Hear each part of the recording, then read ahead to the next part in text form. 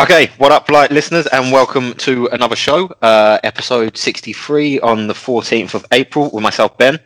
And Josh.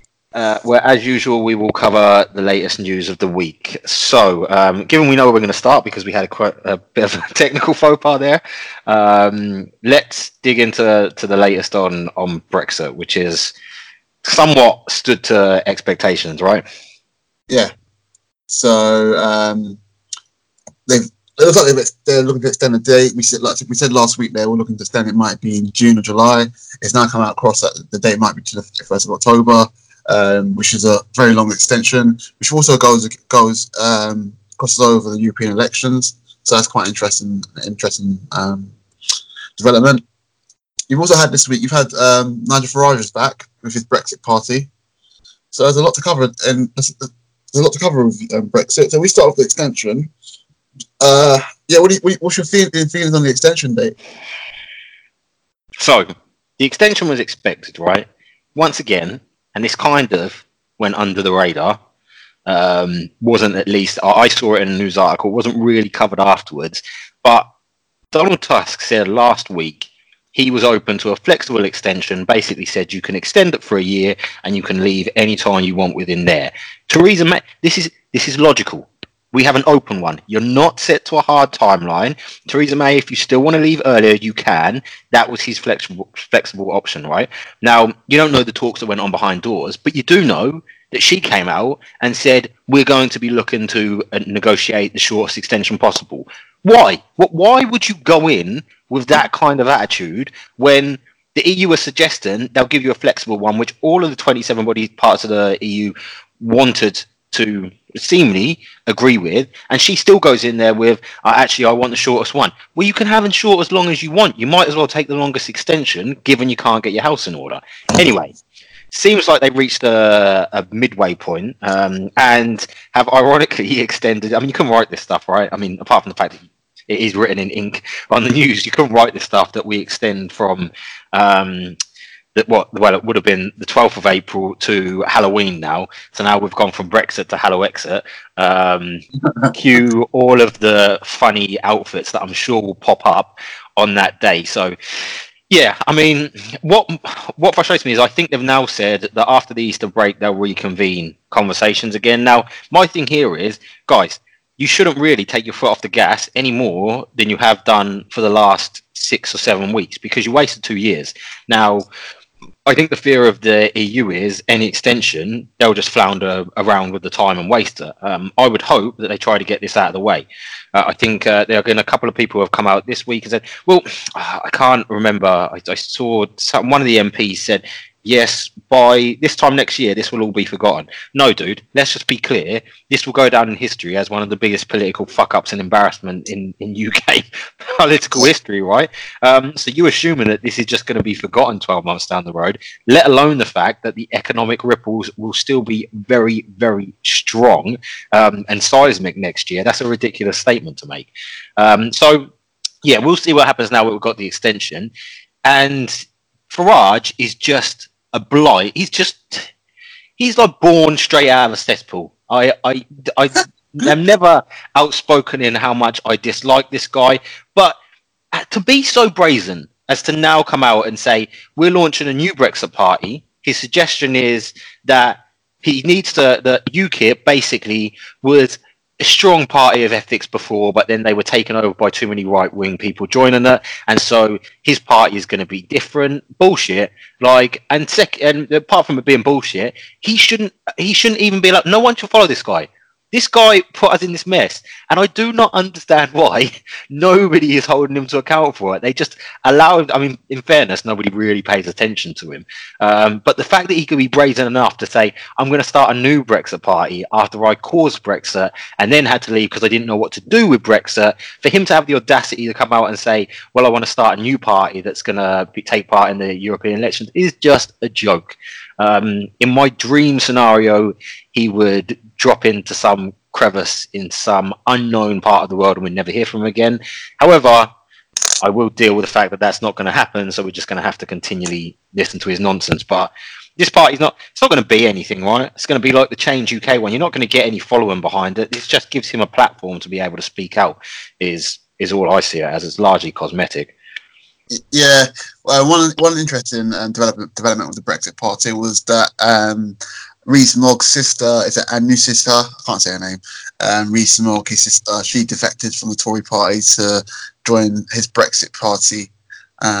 It's a joke, really, isn't it? Sort of Yeah, I mean, yeah, it's just Brexit party, and this is like Change UK, right? This is not forward thinking, and you can tell his smug look in one of the pictures on there, right? But the reason that it's so visible and transparent that this is just a PR play is you've called it the Brexit party, which means you're already lining up to say that you collapse the party after you achieve Brexit. This is exactly the same thing as you did when you made people vote for Brexit. He's doing exactly the same thing, but he's just doing it in an even more brazen manner. It's somewhat despicable, to be honest. But all I can hope is that he's not taken seriously. All right, and then staying on with the UK, and I think it will transgress quite nicely. Is Julian Assange. So Julian Assange this week was arrested after Ecuador removed the diplomatic immunity from him, and the police went to the Ecuador embassy and pulled him out and arrested him, and now he faces extradition to the US, and Sweden have come out and said they might reopen the rape case. So we should give people a backstory on the rape case, because the rape case is not real. I don't know if it's a rape case. It's quite dodgy. So apparently what happened, he was having sex with a woman, and he had a condom on, and he took the condom, and halfway through sex he took the condom off, and then she went to police and said he raped her.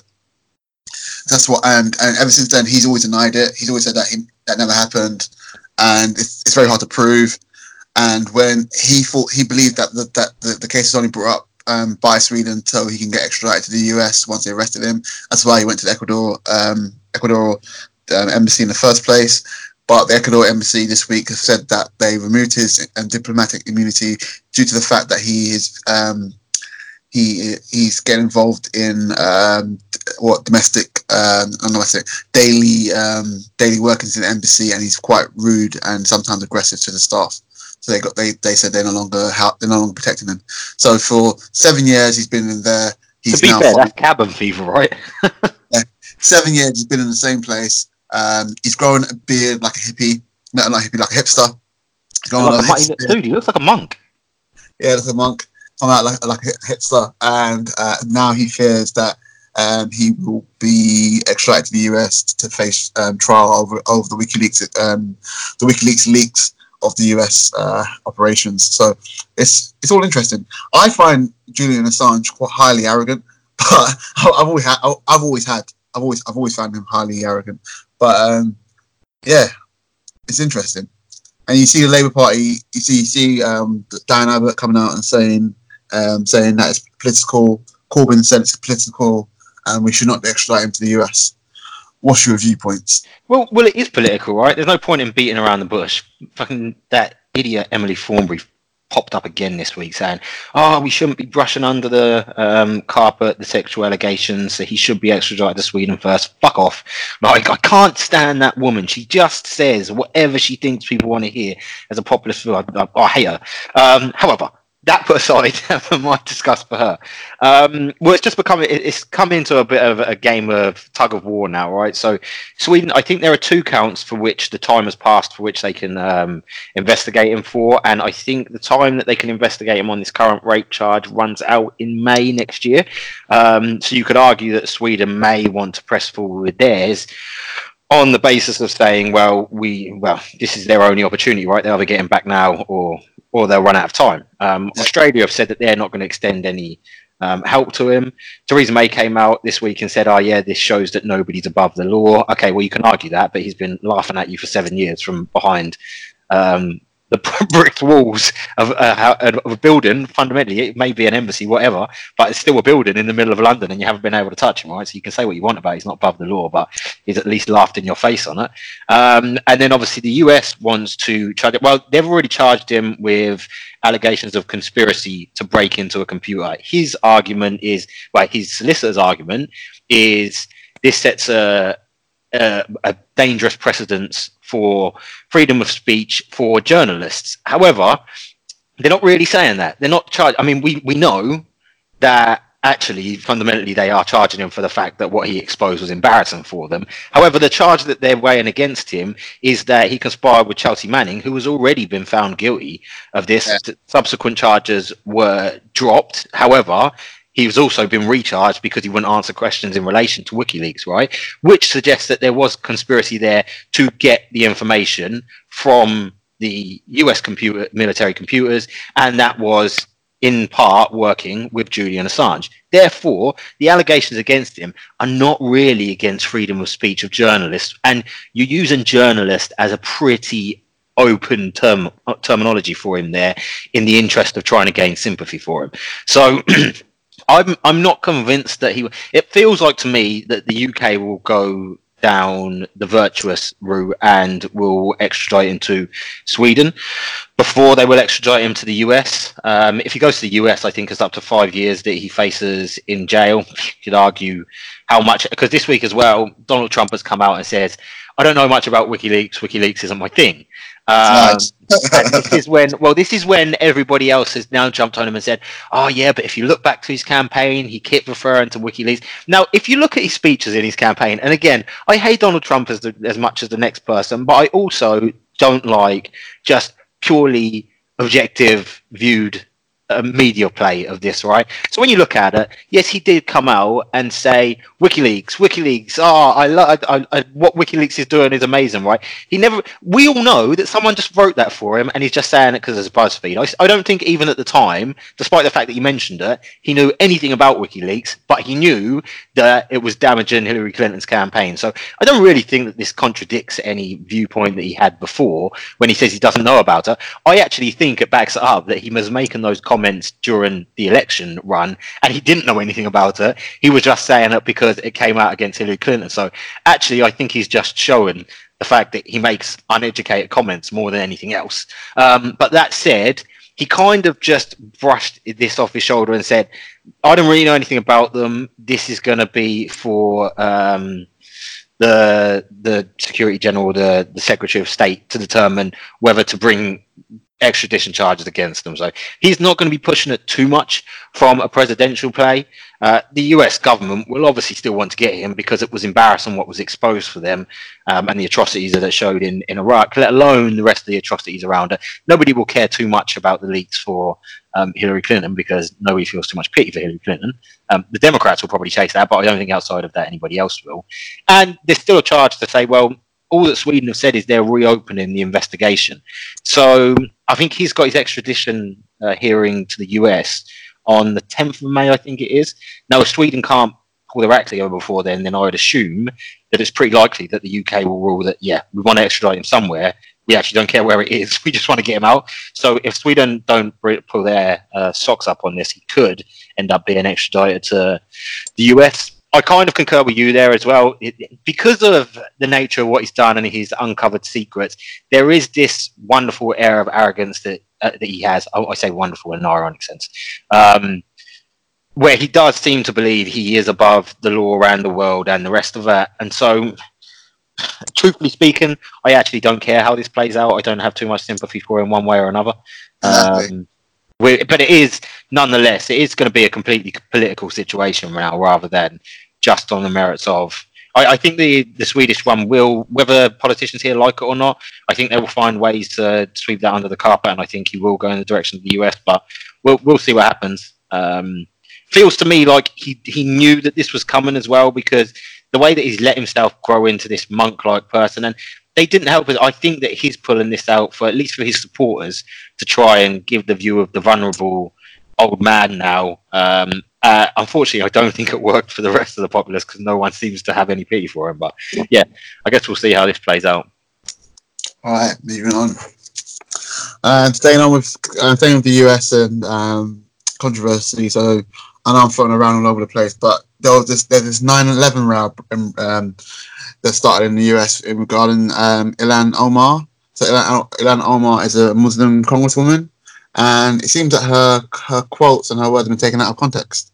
So she's come out, and I think she was talking about 9/11 and said some people did something. And the Republicans have gone on the attack, and Donald Trump has obviously gone out and misquoted her. And it was like the Republicans and the Democrats. The Democrats have come out to support her, while the Republicans have gone out on a full attack of her, saying she's undermining, underplaying the 9/11 attacks. So I think that this situation in general speaks to how impossible it is to have healthy discourse nowadays. And because actually, I'm inclined to think this is, and you would hold this against anybody, right? But this is incredibly naive, and I would say not even naive because of the backlash that she would inevitably cause from this. I don't think this is a very intelligent wording that she's used in the first place. So she's referred, so her speech was around the fact that since 9/11, Muslims within the US have been unfairly treated and unfairly targeted. Now, I would be inclined to think that that's probably correct because of what happened in 9/11, and people don't necessarily, sometimes people just want a place and an avenue to vent their anger, right? Now, they don't do that rationally. They would just see somebody of the same background, ethnic or skin color as the people who had committed these atrocities, and they will put everybody under the same banner. I don't agree with that in any way whatsoever. That would have been clear from anybody who's ever heard me speak. That said, her referring to 9/11 as some people did something is a pretty naive and stupid comment to make. I have to be quite blunt and honest with that. Now, the Republicans obviously have jumped on top of that. The Democrats have jumped on top of it to back her. The reality is if you're speaking sensibly, then as a Democrat, a member of the Democrat Party, you should have been taking her aside and saying, look, you have to take into consideration that the destruction of the Twin Towers and the countless amounts of deaths that occurred from that is not some people doing something. It is a defining terrorist act of our generation and era, right? So I actually agree that she has completely underplayed what happened there, and I don't think it is a sensible reference for her. However, because of the unhealthy discourse that we have and the nature of the internet, and I've been thinking about this week anyway, how people are soft and you can't say anything nowadays. People have just jumped to either way. And reality is some should just be able to say to her, actually, that wasn't really sensible. And she should then be able to actually come out and say, actually, here, I just want to clarify my comments. But she hasn't, because the right side exists. She's now doubled down, and instead of saying what she really should say is, yeah, actually, when I said some people did something, yeah, I did underplay that there, and I shouldn't overlook the scale of the atrocity that occurred. But you can't say that nowadays because she has to double down, right? And this is why you can't have healthy discourse nowadays. Most people don't want to, but you can't even if you try, because I think she's in the wrong. But I also think the Republicans are in the wrong for trying to say that this is her being anti-American. I don't think it's that. I think it's just a slip of wording and a not sensibly rehearsed or planned speech that she was making, is my personal view. Yeah, she's come out and said controversial things before. I don't know. Something I don't understand. Like the right. Sometimes I think the right are too patriotic, but sometimes I think the left are so anti-patriotic. It makes no sense. Like, so you want to govern the country, but if you want to govern the country, shouldn't you care about the country? Shouldn't your viewpoint support the country? I find some of the things weird. I find some of the arguments weird between the right and the left in America, and even in this country, where I find some of the rhetoric from Corbyn is anti. It sounds very much anti UK. It sounds very much it is anti-establishment, but it's just anti-power. It's sometimes it feels like you want to make everyone poor because you want to make everyone equal. And with the 9/11 stuff, with Ilhan, she sometimes you should know how people will perceive what you're saying and why they're perceiving what you're saying, because who you are.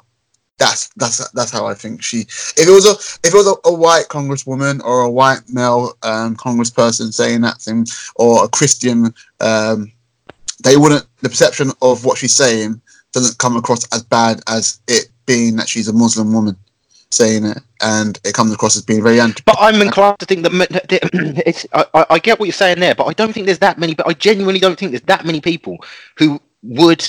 I have to think that this is an accidental mistake of wording that she's made here, and not a deliberate one. I won't judge anybody for somebody I don't know, but this isn't a normal thing you would say. You wouldn't really refer to something as big as that as some people did something. It's not representative of what's been said, and I think as a genuine, I'm not one to judge somebody if it's not warranted, right? So I'm going to give the benefit of the doubt and say that she just didn't plan her wording of this properly. But you cannot, and I do agree with you there. But I agree. My view is, in general, any politicians have a responsibility. There are only so many things that you need as key skills and traits, right? And one of those is a responsibility to be a sensible and measured speaker, and that means understanding. Yeah, I don't mind. Nobody needs to read. I don't have an issue with people who do not write down their speeches beforehand, because I think you can kind of freestyle relatively well, and it can become more authentic, right? However, if you're going to do that, you need to know that you're measured enough in your speaking to be able to use the right words, rhetoric, put the right context and nuance around what you're saying. Again, one to refer to, yes, people will always have some kind of cognitive bias on who you are.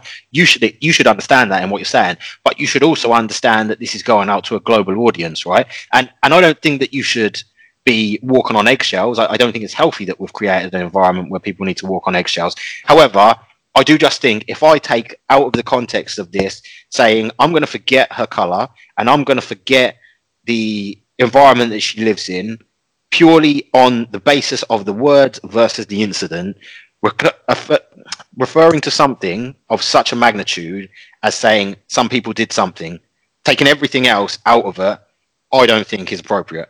I don't think it's an appropriate reflection of what happened, is my view on it.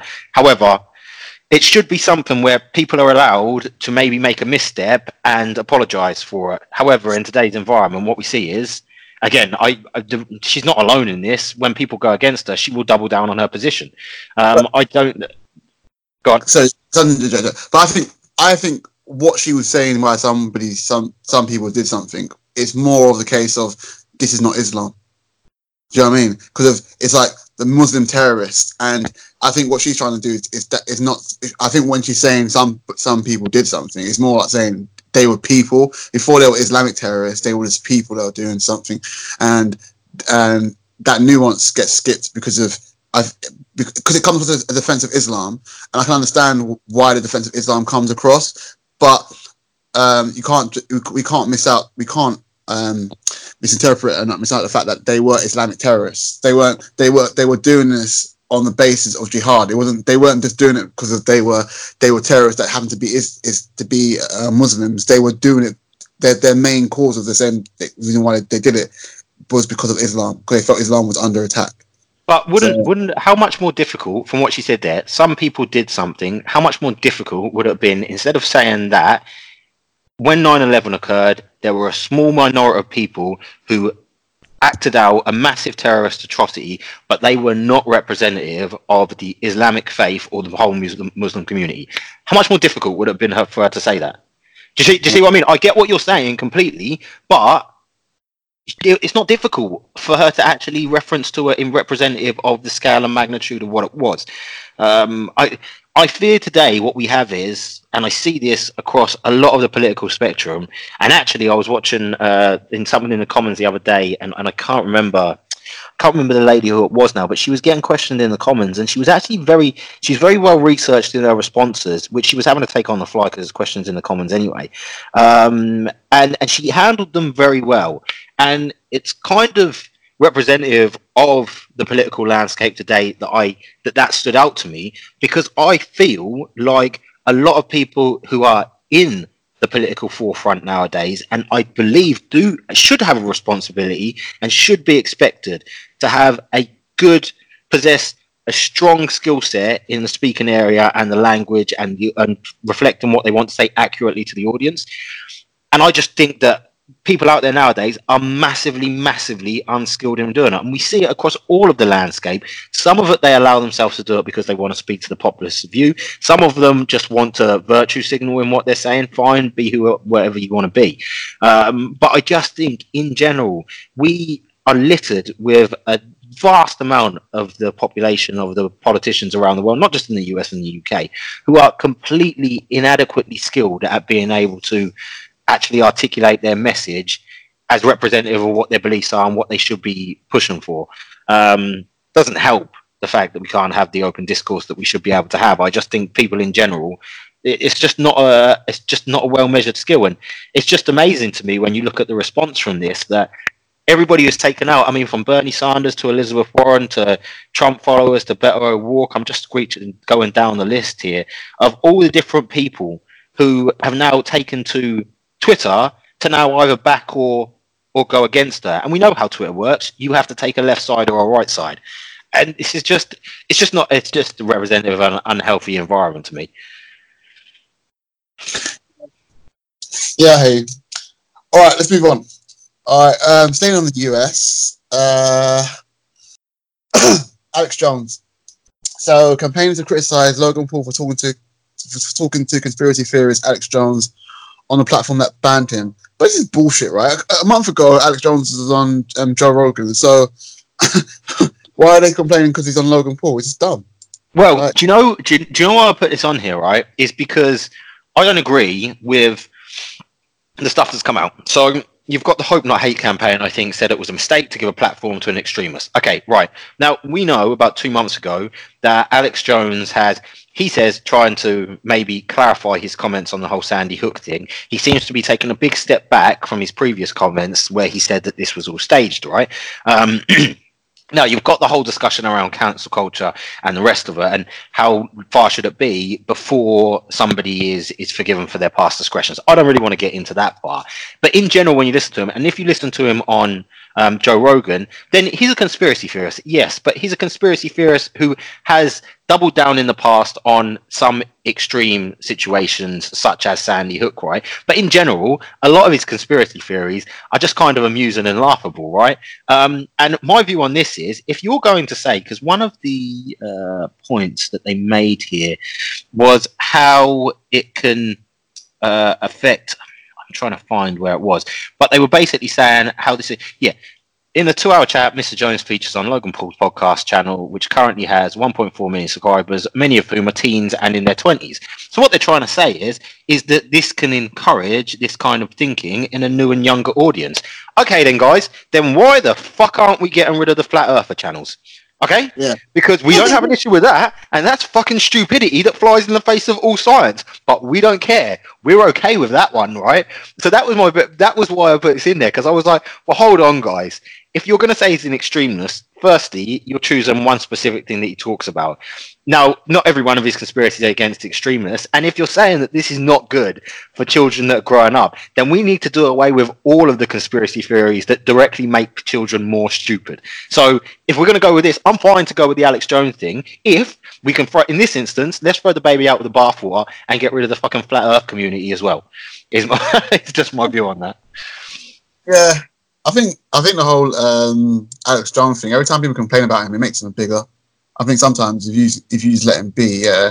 And I think Alex Jones, when you do watch him on like Joe Rogan and stuff, and he has interviews, you can point out the bullshit, but you can also see some of it's just an act, and some of the stuff he says, yeah, he just ran some of the things he does say, some of the conspiracies he had actually brought up have been justified in the past.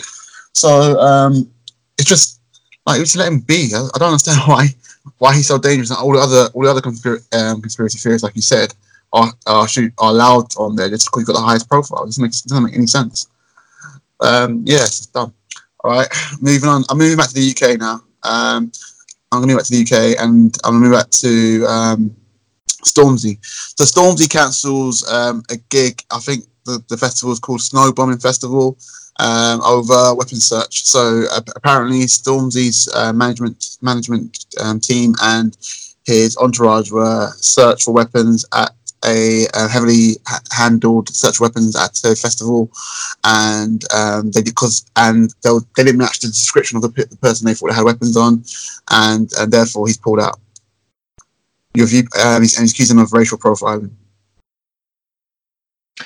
Yeah, I don't really know what to make of this one, to be honest, because I wasn't there. I mean, I don't believe that Stormzy was there at the time. I believe he was then contacted by. I think somebody came out, because I think one of the friends in our group then posted that I think it was some form of journalist, maybe, or at least it was put on Twitter. But he suggested, "Oh yeah, I came to this, and it's one of the."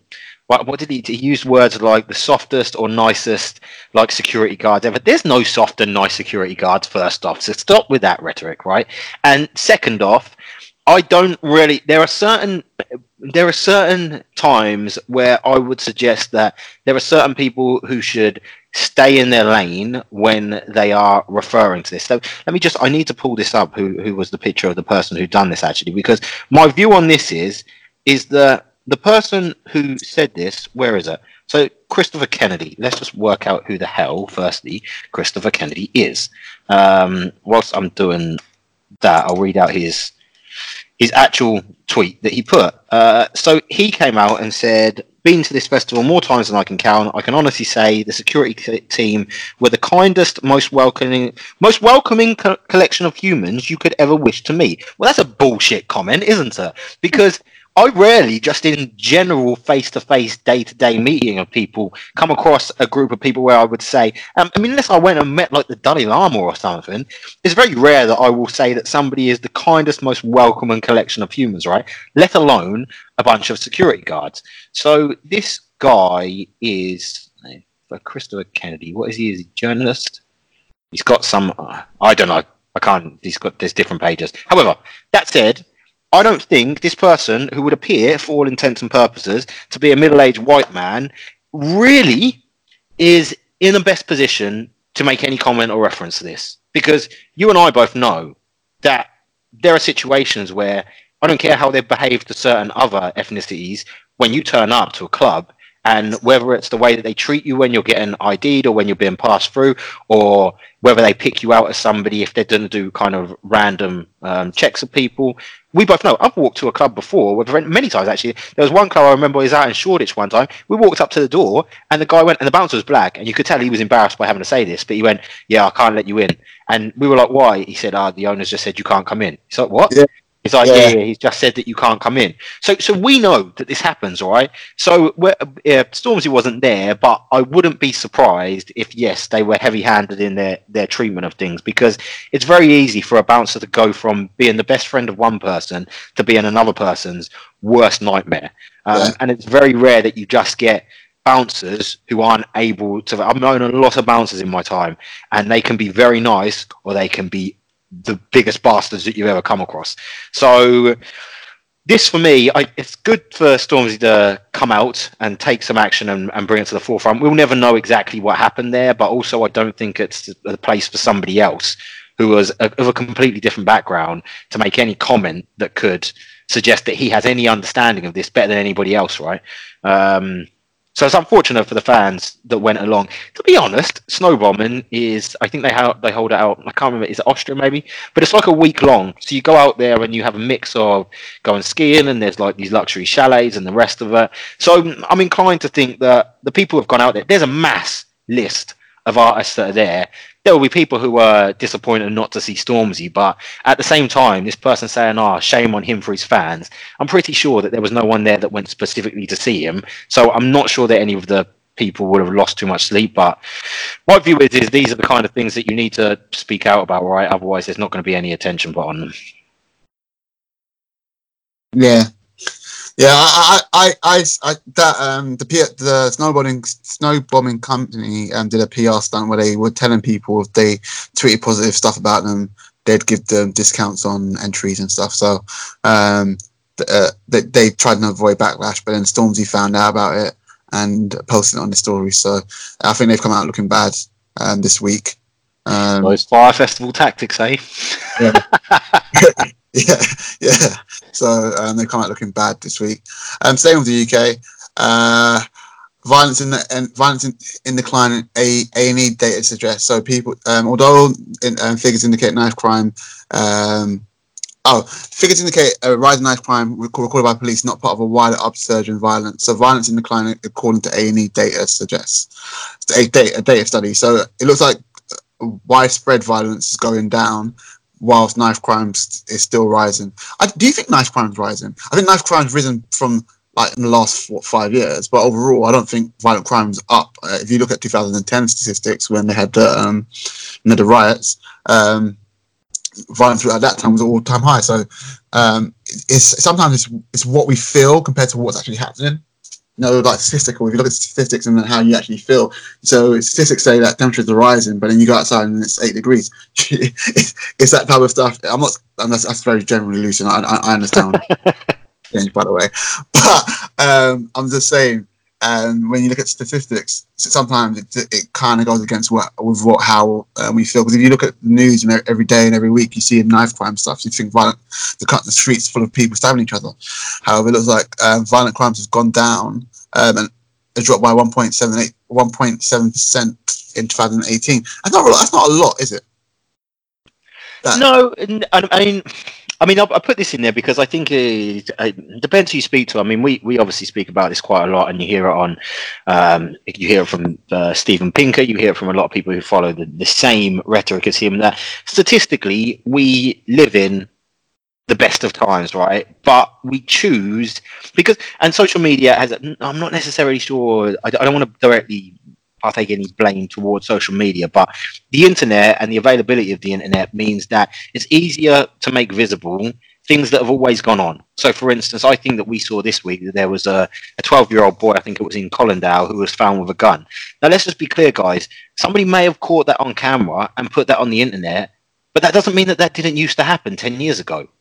And the coverage that we get of these, and I'm not arguing that we shouldn't have the coverage of these, but the coverage we get of knife crimes that happen nowadays, you can use that almost in comparison to when I say comparison, you can use it as a reflection of let's say how we handle war. Right now, millions of people died in World War II, but they were just figures. They were just statistics. It was just too vast an amount, right? And you couldn't report on them back then because of the coverage and the capabilities you had media-wise. Nowadays, the capabilities that we have means that you can show and it can be visible when a single person dies. And it's an absolute horrible thing, just when a single soldier dies now, right? But that is almost representative of how far we've come forward, that we can notice and take in and give absolutely the full consideration and sympathy to a person who loses their life in war, whereas you couldn't back 70 years ago because the numbers were just too vast. And so the social media we've got, I feel like the internet and the way that journalists report now is that, yes, they're able to report more strongly on the knife crimes that we do see, but that doesn't mean this in general that we paint this picture like we're in the most violent world ever, and we're not. Like when I was growing up, when I was 14, I remember I think I was talking about this before, but every month, 2 weeks, we used to have like let's call it a disco for all intents and purposes. It was like an under 18s rave. And at the end of that, you knew exactly what was going to happen. We used to have 4 main areas of town, right? And usually 2 of those areas would meet outside, and you would have 50 people maybe on each side.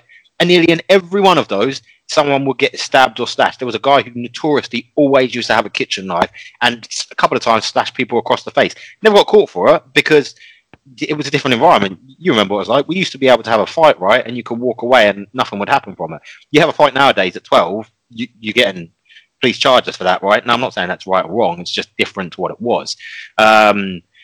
So yeah, I just find this, I like these kind of, the figures are a bit misleading because they keep changing their measures of what they consider to be violent crime. But I think this is almost a sober reminder that we need nowadays when we want to look around and say, how can I bring up a child in this environment? The world's so bad, it's so dangerous. I'm not arguing that dangers don't exist in the world, guys. They clearly do. There's a lot more that we could do to become better as a society, but we do have to be reflective and put this in perspective and realize that actually things aren't as bad maybe as the media normally wants you to think it is. Yeah, I agree. All right, then the next story I want to look at is the police are introducing mobile phone detectors, which will be able to detect when a driver is using a phone whilst driving. And the problem is, the detectives actually can't. Before I say anything, the detectives aren't used to enforce the law; they're just used to educate drivers. So it's the same thing when you do when they put the speed detectors when you're driving in the 30 mile per hour zone, and it tells you you're going 38 miles per hour or you're doing 33. Slow down. So, the only issue I have with this technology is that the detectives can't differentiate between a passenger using the phone or someone using or the driver using the phone. Also, I don't understand how it actually works because of how can you tell if they're using the phone or not just by their hands, or is it? No. It picks up on the 2G, 3G, and 4G signals. So this is why it can't detect whether it's a driver or not, because it just picks up on the signals of the phone. But does it detect if someone's sending you a message or if you're sending a message? It detects all of it, but apparently, this is bizarre because I can only assume it's wired into phone signals rather than media signals. But I don't know that because what it says here is it says that if you're using a Bluetooth hands-free, then it can recognize this and not flash. So I'm not really sure how. Yeah, well, therefore flash. No, because it says phones to call, text, or use data. But then if it can't pick up a Bluetooth hands-free, so what does that mean? That I can, because if I'm using, the reality is right. If I'm using a hands-free, then you're saying you won't pick this up. But if I'm using a hands-free, what's to say that I'm not actually sending a text, which is arguably worse because I'm completely taking my eyes off the road there. Yeah. This is a bit bizarre. I'm not really sure how they can get this to work. And then this results in the detectors will show up, like that one that says the signs which say slow down. Yeah. The sign will show up saying don't use your phone. I think they're trying to use some form of social norming, but if I'm looking at my phone, I'm not going to see that sign flash up anyway. They're going to say that this isn't going to be used as enforcement, but if police are driving and they see that, then they're probably going to end up stopping you anyway. Could just be, I don't know. I don't really see where they're trying to get with this. If there must be, I'm not saying I've got the answer, but it feels to me like there's better ways to tackle the use of phones. And this, I mean, they're only trialing it, to be fair, but it seems to have a lot of flaws in it for something that I assume, if they wanted to roll this out nationwide, would require a big financial input to it. And don't get me wrong, they reference this in families that have been killed because of people using their phone. I'm not overlooking the dangers of people using their phone. I'm just feeling like there would be better ways to deal with this than this approach they've got here, unless they can refine it down and actually get it to detect if it is someone driving, right? Because otherwise, if I'm in the car with you, right, then all that you need to do is, I'm not saying you do, but let's say you're on the phone and then it flashes up and there's police behind you, you just go, oh, Ben, fuck, take my phone and pretend it was you using it. Like, it's not easy to get your way out of this, right? I know.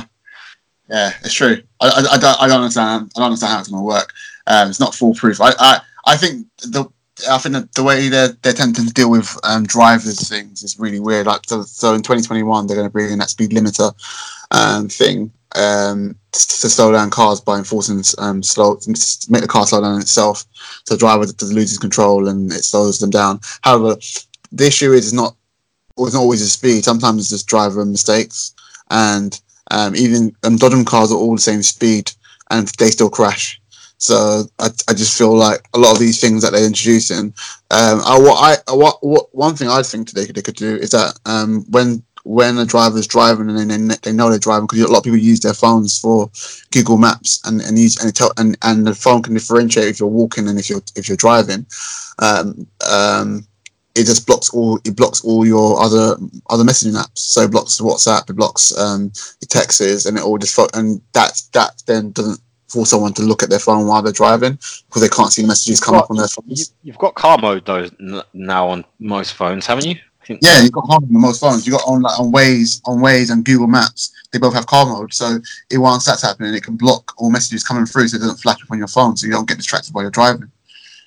It's really it's quite funny though, because we can use this we can segue from this onto the screen time story shortly, right? But the reality is guys, what is it that can't wait until this is not? I'm not going to say, and I'm not one who hates smartphones. I don't. I think there's a lot that we can use to advance society by the use of smartphones, but there is still this signal of there's some form of addiction that we have that You can't just ignore your smartphone for a short period of time. Like, there's no message that can't really. And I recall when I started turning off all the notifications on my phone, it was just incredibly liberating to just realize, actually, I don't need to give a shit about answering the phone. I mean, first off, I hate people who call me anyway. But secondly, I don't need to respond instantly when I get a message. I don't like people who expect me to. I don't need to be aware the second that someone's posted something on my Instagram. Now, I know that some people use Instagram for their business and stuff, so it's a bit more important. But then there are ways that you would have somebody who could do that in the background, right? So there's just this thing about the addiction that we have that says, I am so addicted, I can't stay away from my phone just for the brief period of time where I'm on it. And there's no real reason now, right? With the ease of hands-free that you've got and Bluetooth capabilities, that apart from having a phone call, you can get dictators to read stuff out in your messages and stuff. If you really need to use it, there's no reason you really need to be using your phone to a degree where it should distract you from the road, right? Yeah, it's true. It's true.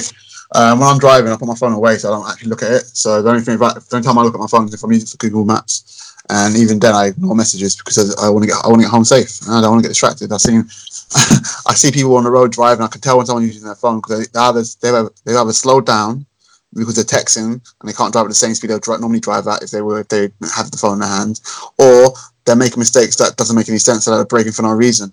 You have a lot more motorways when you're driving a motorway. When someone brakes for no reason, it's usually because they're on their phone, they're not concentrating, and then they look up and then they see where they are.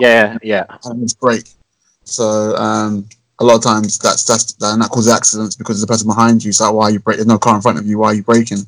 And because they weren't concentrating on the road, and then they looked up and they saw something. They thought they saw something in the road, and the natural thing is to panic, put your foot down on the brake. So yeah. People need to be. There is also one point in this as well, and this is down to, again, the unfortunate part of this is you have to put some responsibility on the broken part of the driving process, which is the human. It's always prone to error, right? But I saw a woman the other day. She was on hands-free. My word, I don't know what was wrong, but she was going off on one. Now, someone like that, hands-free or not, you shouldn't even be having a conversation. If you're that incapable of controlling your emotions that you cannot, and I'm not saying that she would be this angry in every phone call. I don't even know who the woman was. But if you can't control your emotions to the degree that whilst you're driving, she was at traffic lights and she hashed up the turn that she was trying to make anyway.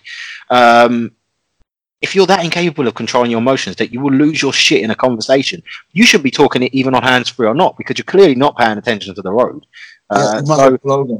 If you don't have that conversation, there, right? Go on.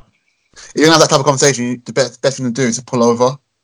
Yes, yeah. Whether it's hands-free or not, right? Hands-free or not, yeah. Pull over, stop the car, and have that conversation. And then once you recompose yourself, then go back on the road. You driving and being emotional can lead you to having mistakes and causing someone to lose their life. So if you're gonna have that type of conversation, pull over. This is the wonderful irony of the conversation about autonomous cars, though, right? If 1 in 10,000 autonomous drives, they have an accident, we lose our shit and say, see, this is such a broken technology, we can't trust it. But we trust humans, who are way more susceptible to making errors every 1 in 10 decisions that they make, let alone every 1 in 1,000. Right now, I'm not saying that driverless cars and autonomous cars are perfect, but I'm saying that they're a damn sure sight better than we are, with all our vulnerabilities and incapacities to be able to control our emotions, our decision making. In many instances, actually, the sensors that we have may be degraded, whether that be around your hearing, whether that be around your sight, whether that be around your reaction time. And so this is why, for the life of me, I can't, because you mentioned something earlier. You said, people will always just make mistakes. And the only way you could until you get to, like, let's use like an iRobot scenario, where, I'm not saying we'll get to that, but in iRobot, all the cars are autonomous, right? And actually everybody looks strangely upon Will Smith because he actually drives his own car. But arguably the underlying principle of it is, until you can remove the error-prone parts of the process, which arguably are, computers will always be slightly error prone, but they're much more accurate and reliable than people are. So I just wonder, because we were having this conversation in one of the groups as well, with all of the enforcements they're putting on cars, which they're putting under kind of carbon taxes and the increased cost that they're making people to pay, you're getting people who are going, one, from not wanting to own a car to just wanting to rent a car. to then saying actually I'm going to use Uber for most stuff, to autonomous cars trying to pick up, and it's only so long before you just say, well, actually, either I just have an autonomous car or just autonomous services run, and I get rid of people in the long run. That's not 10 years. You're talking like 50 years ahead, but it feels to me like it makes for a safer society. Yeah, it does. I think the only issue is that, like, if you have, I've been watching, I've been watching a few zombie programs on Netflix, and I always thought, like, once you rely on technology so much, when you have one of these like end of world scenarios, then you're stuck because your car can't drive without a computer telling you how to drive it.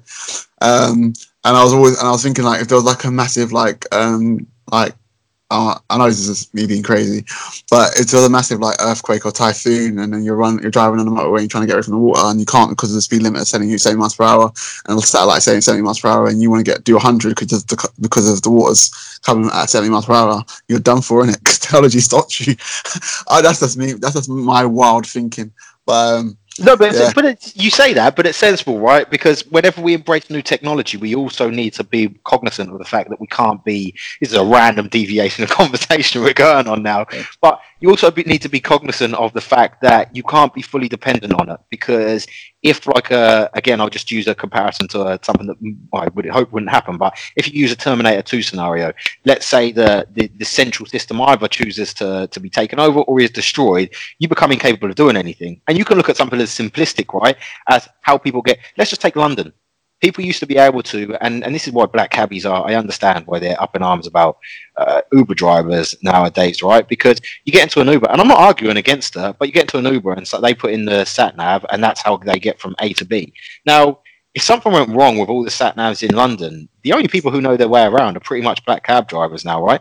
Because even with the people who generally live in London, they know their way from one point to another, which they generally tend to go often, but they don't really know their way around, right? So let's say that there was a disaster and the only safe haven was in the north of England, and sat navs aren't working. Well, there will be the Darwin effect setting in, well, won't it? Because there will be a lot of people who are fully reliant on technology and would not know how to find their way out of it.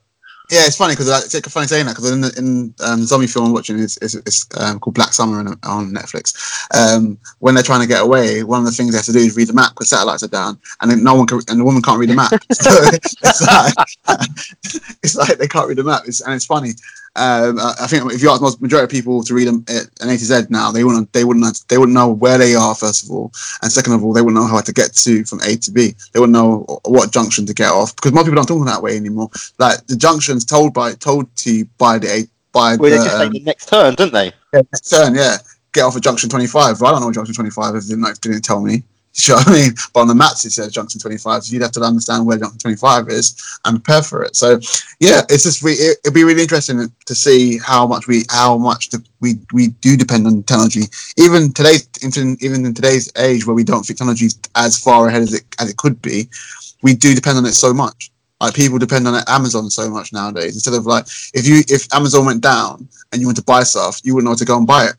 Well, look at the uproar when Facebook went down, right? Yeah. Just something as simple as that. Yeah.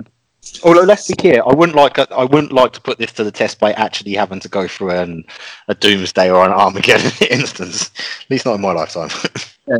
Yeah, I agree. Yeah, but staying on what we're talking about, so the UK plans for regulation of the internet and social media contained a long list of online harms. Among them was excessive screen use by teenagers. So there's been a study saying that so for a long time people have been saying that people use their phones too much and it's harmful and it causes issues, and especially in regards to mental health issues. However, the studies come out and said there's no obvious harms on using your phone for a long time. There'll probably be another study in about 6 months saying that if you use your phone too long, it causes cancer. So, well, do you know the thing I don't get about this is I don't like the way that they mold this study.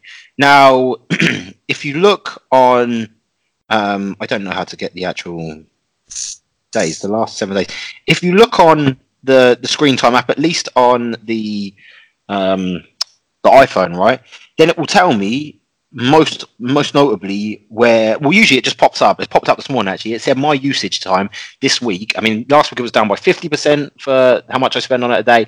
This week it was up by 97%, I think it was, right? But yesterday, I spent about 2 hours when I was between the cross trainer and other places trying to get my head around quantum mechanics and quantum physics and wormholes, right? Now, I would argue that's not actually a bad use of my screen time. Now, the reason I point this out is I don't think that the screen time is the problem here.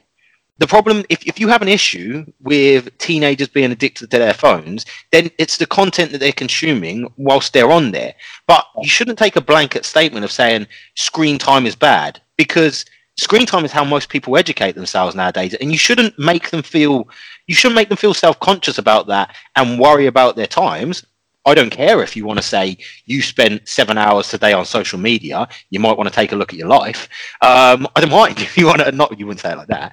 I don't mind if you want to pick into how they're using it. But I don't think this blanket study on the actual number of hours you spend on screen time I don't think it's very healthy, because we're so soft nowadays that literally you put that number in front of somebody and they will start to question themselves and get anxiety. Why am I spending they're telling me that screen time is bad and I'm spending too much screen time. Forget the rational view of you being able to say, actually, I'm comfortable with my screen time because I know how I use it. The world is too soft nowadays, frankly, for many things to work. And I don't think studies like this are, I don't think it's a particularly robust study, because, as they state in this, because I don't think the focus of the study is correct here. I don't know what your view on that is. Yeah, I hadn't really thought about it until you said. I kind of agree. I think it's not how much time they're spending on the screen time; it's what they're doing on the screen time, which is important. Like I probably spent a lot of time screen time this week, not actually using my phone for social media because I'm too busy at work, but when I'm in between journeys, watching Netflix. So I probably spend 2 hours, which normally I put my phone away and listen to music. I probably spend watching the TV series. That's not me going on social media and spending all my time on Facebook or Instagram. It's just me just going on Netflix and having my phone open. Or sometimes I was watching YouTube videos on my phone between journeys. So yeah, I don't think it's screen time that's important. I think we need to become more nuanced and say, what are people actually spending their time? What are teenagers using their time for? If they're spending all day on Instagram, then I would say something is slightly wrong there. If they're spending all the time on Snapchat and Instagram and socializing with their friends that way, and they're not going outside, I think there's something wrong there.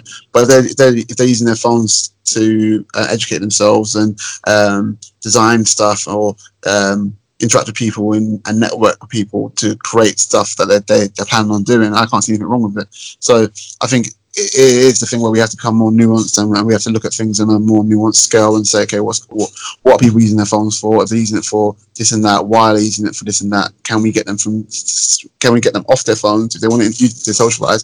Can we get them off their phone? Get them off their phones and then get them to socialize on a personal level, because I think the issue is that a lot of teenagers do use their phones to escape because of sometimes they're not very happy with themselves, and that's a very general statement, but a lot of times I think the reason why people use their phones so much is because it's actually easier to interact with people than actually interacting with people face to face, and that's where you get a lot of people have social anxieties now. You're seeing it more and more. People have social anxieties because they're so used to interacting on social media that when they actually come to meet people face to face, they don't actually know how to interact with them. And we substitute too, right? And therein lies exactly why I think that this is flawed. Because if you want to say, if you want to do a study, and usually I always have slight issues with studies of any nature, because if the numbers aren't of a large enough volume, then it's very difficult to say that it's any reflection of society in general. But let's say you wanted to take 1,000 teenagers and actually just get them to, because they'd have to be willing to sign up because there would be some data that you'd have to access. But if you took just say a week or a month's worth of their screen time data to see where they spend the time, let's say it comes out, because argue you will see a lot of my time is spent on WhatsApp. Now you could ask me, well, how much of your time is spent on WhatsApp speaking to people versus spending time with people? And then you could drill down and say, okay, well, why do you spend more time with WhatsApp than speaking to people? Arguably, I should probably see some of my friends more. Schedules and diaries suggest that you can't. But some people use it as a direct replacement, and it's not a sensible direct replacement, because then you can't have any form of, again, this is probably why our ability to have open discourse is broken, because people have it on different mediums. So why do people have relatively low EQ nowadays? Why are people not able to have nuanced conversations or healthy debate? Because a lot of people, you might find a majority of their time is spent on Twitter. You might find people with high anxiety, the majority of their time is spent on Instagram looking at people who post pictures that are not reflective of their life. But that should be the kind of information that you should be drilling down into, not the screen time, because the person who spends 90% of their time on Wikipedia researching stuff and then has a lot of offline time spent with people, well, you'd say that that's a pretty healthy balance, right? But just looking at the screen time thing wouldn't tell you that. So yeah, I think you're right in what you said there. It just needs to be more drilled down for me, and I just don't like these high level studies where they then chuck out the numbers, because people will take an irrational view. They will only look at the very peak of the iceberg, and they don't pay attention to anything of use information wise to actually analyze the situation and take action on it. All right, and I think I'm gonna do the final story of the week. I'm gonna focus on the pictures of the black hole.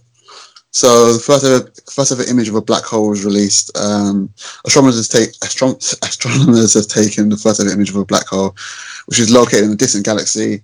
Apparently, it's massive, and it was a ring of fire around it. It looks amazing. It looks kind of blurry, but it looks amazing. A ring of fire around a black sphere, a black circle. And I think going forward, when you watch Star Trek and Star Wars, and you want to see black holes, it will look more like this than what they've actually shown in the past. So actually, what's quite interesting is I only found out about this this week. Now, actually, it's quite reflective. Somebody put out a story on this saying, why does it not look like the one out of Interstellar? I was like, guys, you're being a bit fucking harsh here, because I don't know anybody who's seen it.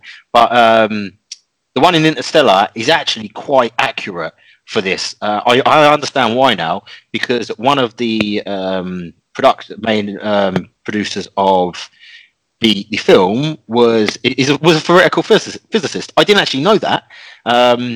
So he was one of the executive producers of, so his name is Kip Thorne, but he was one of the executive producers of Interstellar, which is why he understands theoretically what a black hole should look like, and he understands theoretically that, to be fair, the one that they've created, I now understand this, is the one that they created for Interstellar, wasn't representative of exactly what a black hole would look like, because the director wanted there to be some form of rotation for viewing purposes as part of this, which is why it wasn't quite reflective. However, if you look at Interstellar, it was surprisingly accurate, given that it was made before this was seen, as to what the first black hole would look like. That said, it's mind-blowing to me, and I've only had more of it this week. This is one of those wonderful things that I think is just truly humbling, and wonderful to remind you how little we know about the universe and the world, which I think is a good thing. But yeah, in this instance, and then it was funny because I didn't notice this, but I was speaking to somebody and she says to me that she was getting spoken to a lot about the fact that the person who found this or pieced together the algorithm was a woman, and a 29-year-old woman. And I was like, I hadn't actually seen that. I'm not surprised by it, given the fallout we had of the double female spacewalk, which didn't go to plan. However, I did just jokingly say back to her, which she agreed with. Well, Albert Einstein was 25 when he introduced the theory of relativity. But that said, I personally didn't want to get into that. I just think that, yeah, it's truly humbling when you look at the scale of the universe for us to see something so distant from us. It's ridiculous when you look at it's 500 million trillion kilometers away. Yeah. What the hell? It's crazy, isn't it? It is. It's insane, but it's exciting though. Exciting, yeah, it's exciting. All right. What are you reading this Speaking of week? that, well, actually, we can slide onto that in the same thing, right? So I've been hurting my brain this week, and genuinely hurting my brain. So at the moment, I'm reading Ripples in Space Time. I came across a guy who I didn't know about before this, Carlo Rovelli. So he is, well, his area of specialization is quantum gravitation, and so he's got one book which is Reality is Not Quite What It Seems. Another one that I read of his is The Order of Time, which again is like a mind blower when you take into consideration that time doesn't really exist, just in reference, and we just use as something to put in context the cycles of days and rotations of the universe, right? But it doesn't exist. It's just purely referenced in place, in perspective of where you are in the universe. And then Ripples in Space Time, which I was reading, which I'm reading at the moment. But one of the points that go on that is the LIGO satellites, where they detected the first gravitational waves or Einstein waves, right? Came out of, this is mind blowing when you look at it like this, but came out of two black holes colliding together billions of years ago, right? And in the time that's basically when these gravitational waves were created, we're talking about pre-dinosaurs. And so in the time that gravitational waves have taken to travel from their origin, we have literally gone through a cycle of the whole of humanity being created and thousands of years in the world developing. And I'm like, wow, that's just fucking insane to think about, that they captured a wave that source is that far away. So sorry, geeking out a bit, but yeah, I've spent a lot of time trying to get my head around quantum mechanics, which I'm not doing very well at. I'm struggling. It gives me a bit of a headache, to be honest. But yeah, that's what I've been reading up on. I haven't really caught up on too many podcasts this week. I think it's been pretty quiet in the podcast world, though. Joe's been a bit quiet in the last couple of weeks. Well, in the last week. I think I had one. I think I had one this week. I think I had one this week. I haven't really caught up on it. I've been too busy at work. I haven't read anything. All I've been doing is on my way back from work, I've been watching my my Netflix series. Other than that, I haven't even listened to podcasts or read anything much. I think next week, hopefully, it'll be. I think Joe Rogan normally takes a break off after a UFC event, so he probably won't have any podcasts this week, but we probably have a podcast next week. I think the Kevin Hart one tided people over for a while as well. He's had a lot of comedians on the last week, and I don't always listen to those. One random tidbit, right, that I found out this week, which I didn't know about. It's a completely random thing to bring up, but do you know that fucking the Nazis were just like addicted to crystal meth? No. So this is random, right? I came across it on Stuff You Should Know. Honestly, when I start speaking about this stuff on this podcast, I want to seem like such a geek. But I came across that. I've added a book to my Audible, which is called Blitz. But basically, they created. It was the same company. I think it was the Bayer company, who within 2 weeks of each other created methylmorphine, which is basically crystal meth, and aspirin at the same time. No, they created heroin and aspirin within like 2 weeks of each other. However, crystal meth was basically to a point where it's being put on chocolates, the way that people would consume it nowadays for arguably recreational use. But also, it was in wide use in the German troops. So, like, you've got a scientist in there who was saying, yeah, he'd taken some of it. He could work for like 40 hours.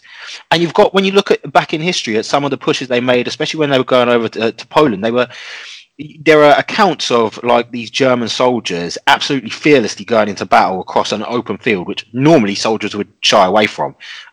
You also see some of the periods of time where they made a massive amount of movement that seems inhuman, but could be answered by the fact that they were on crystal meth, so could literally go in their tanks for a day and a half without stopping. And then, just to make it more interesting, sorry, just before we sign off for the week, but Hitler got hooked on this as well. And if you look at accounts of his later days, he became incapable of making decisions because seemingly they were starting to try and wean him off the drug that he'd become dependent on. It's like, I need to learn a lot more in this because I literally only came across on the podcast, and I'm going to download the book. But I was like, what the actual fuck? In fact, I think they tried to wean some of the soldiers off when they were going in to invade Russia, and the mix of having to drop their dosage of the drug and deal with the cold conditions of Siberia somewhat may have in part led to their defeat. But there is argument for saying that some of their pursuits forwards were fueled and were in part due to their use of drugs, and also potentially their downfall because their leader was incapable of making decisions because of his dependencies on drugs. And I was like, just what? I'm not sure how I never knew that, or this has never come up before when I've had to go through history. Crazy. I didn't know that either. That's crazy. All right, guys, it's lights out from me. And lights out from me. Have a good week, and we will speak to you next week. All right, Peace. peace.